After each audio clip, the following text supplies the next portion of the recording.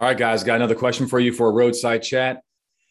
This one is a long fact pattern, but I think it's worth it, right? This one is the question is determining if a bicycle is stolen based on an alleged victim's accusation. So this question comes from an officer in California, and he did a very, very good job giving me, a lot of background for this case.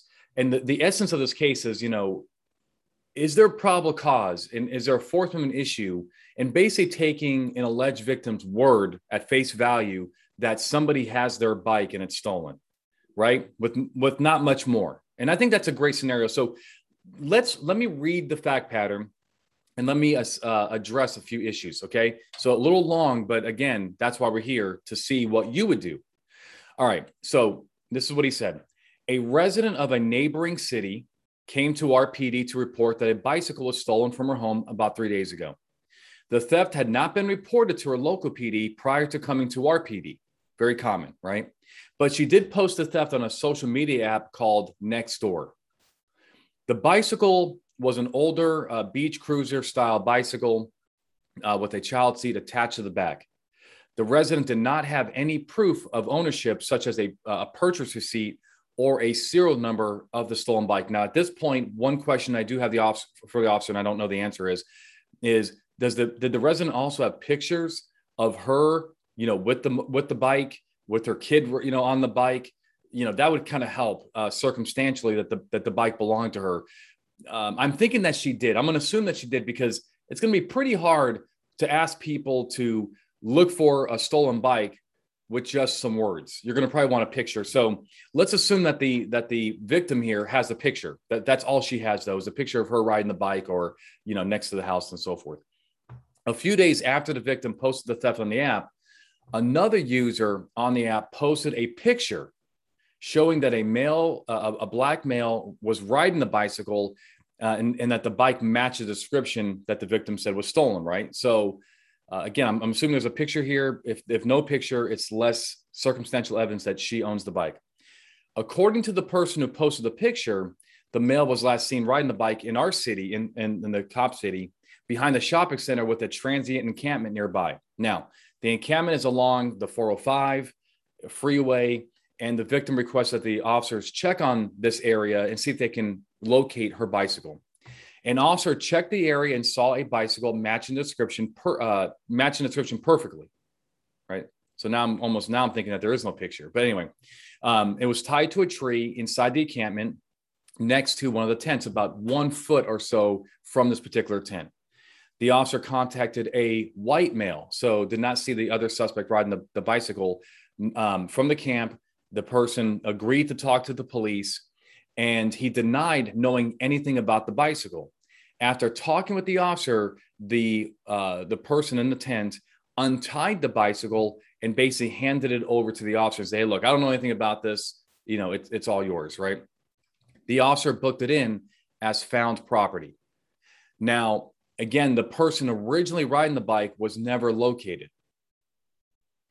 And end up returning the bicycle to the victim. So the officer that did this concluded that the bicycle, was the same bike and that it was a stolen bike. So basically, the officer, I believe that he had probable cause for it. Now, the questions by the officer is this. Number one, do we have a Fourth Amendment issue for seizing the bicycle with what we knew at the time? And number two, what has to be established to determine property found is stolen and who is the lawful owner when a serial number is not available or on file, linking a person to it, the victim? How does a victim prove that this is their property? All right. Let me see one thing. Okay. They want to kind of, the officer's like, look, is there some liability potentially about this person, the original person riding the bicycle, coming back to the PD is like, hey, you guys took my bike. All right, let's go with the first question. Is there a Fourth Amendment issue about seizing a bike? The answer is yes, there would be if there was actually a seizure. Quite frankly, I'm not sure there was a Fourth Amendment seizure here under the facts given to me, because it seems to me that after this person who claimed that he had nothing to do with his bike and, it was right next to his tent. I have to see I would have to see the encampment to see if it could reasonably be believed to be another person's bike. But let's assume that it seems clear that this bike is associated with that tent. Now, that tent is this person's home. And, there's nobody else around to claim the bike potentially being mislaid or left there and so forth. Since that is kind of his property, he has an expectation of privacy in that tent under these circumstances. It seems to me that he actually gave the property to the police, and that this property, was lawfully given over to the cops. So I'm not even sure that the cops actually have a Fourth Amendment seizure under these facts. But even if this was a seizure, do the cops have probable cause? Well, that's where this is really the meat of the argument here. That's where it's thin at best. Let's assume that the person said, yes, this is my bike, or this is my friend's bike. And the cop said, well, look, we believe that bike is stolen. We're going to take it. I think that's a problem, right? I think that's a problem under the facts of this case, because in order to determine ownership of property, when it's a he said, she said, typically it's circumstantial evidence, right? What evidence does the cop have to reasonably conclude, or at least a fair probability, that the property is stolen? Now, when you don't have, original ownership documents and serial numbers, the pictures will certainly help, because, the alleged thief has some explaining to do when the victim comes forward with all these pictures, like, hey, look, this is a picture 2 years ago with me and this bike, right? And they can say, well, I bought it from this person. And of course, that might dilute the argument. But the point is what circumstantial evidence do you have? Is the person who's riding this bike, for example, here, is it seem compatible with the person driving it? Now, riding it, if the person riding it, it's a girl's bike and it's a male, and it has a child seat and there's no child, that's, or it doesn't fit, right? The bike is a kid's bike and the person riding is an adult. Look for stuff like that. Also look for, recent spray paint that they're changing the color of the bike, and you can still smell the recent fumes, right, of a rattle can paint job. Look for that the alleged thief is abnormally nervous. Why should a person be abnormally nervous when they lawfully possess the bicycle? Look for a history of theft.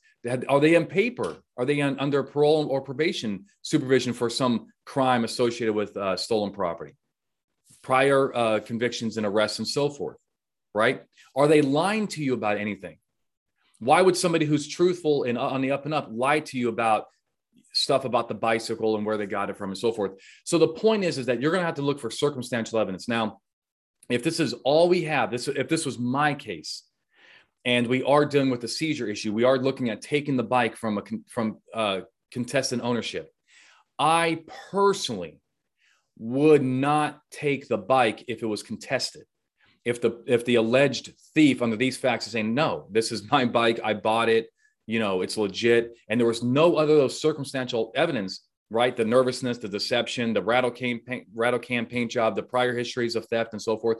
If none of those facts existed, I would basically tell the victim that, you're going to have to go to civil court on this one. You're going to have to go to small claims court, or hire an attorney, right, to sort this out, because I don't have enough for criminal conduct. And that's what police are. Remember, when you're talking to these victims, say, look, I'm a criminal investigator. In order for me to take enforcement action, I have to have at least probable cause. And if I don't have probable cause, I cannot take enforcement action. It turns into it could also be a civil issue at the same time. But your next remedy is civil. So, which answers, I think I answered the second question. So, if we have not effectively established ownership here, right, at least by a fair probability for probable cause purposes, could there be some liability? And the answer is, if the person comes back to the PD, then, and claims that it's their bike, and the person sues civilly, and there is no probable cause, then of course the PD owes this person a bicycle with a child seat. Now, some of you guys are probably thinking, like, hey, cops are usually right in these situations. There's a lot of intuition going on in sixth sense. And I certainly agree with that. So maybe this guy never shows up and like, cause he, let's say he did steal the bike, right? So no harm, no foul, but don't forget, at the end of the day, if the cop was incorrect, we don't want to be on the wrong side of the law either. So long fact pattern, but I can tell you that, you have been in situations like this. I have been in situations like this. So when I saw this, I'm like, you know what, this is really good for my audience, right? Just to remember some of the ground rules, right? So to recap, and we're going to be done. When you're dealing with stolen property and it's contested ownership, I want you, and you're going to pick a side, right? You're going to pick a side that there's a fair probability that this is a victim and, he or she is correct. I believe that property is stolen. Tell me why. What circumstantial evidence do you have that helps prove your case, right? And that's what you should be looking for. If there's not enough circumstantial evidence, you should probably stay neutral and send them to civil court. All right.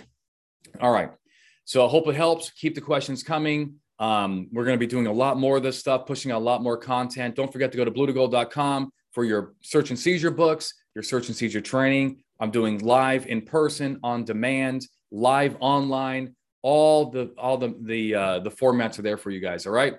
Until next time, stay safe and keep doing that great job.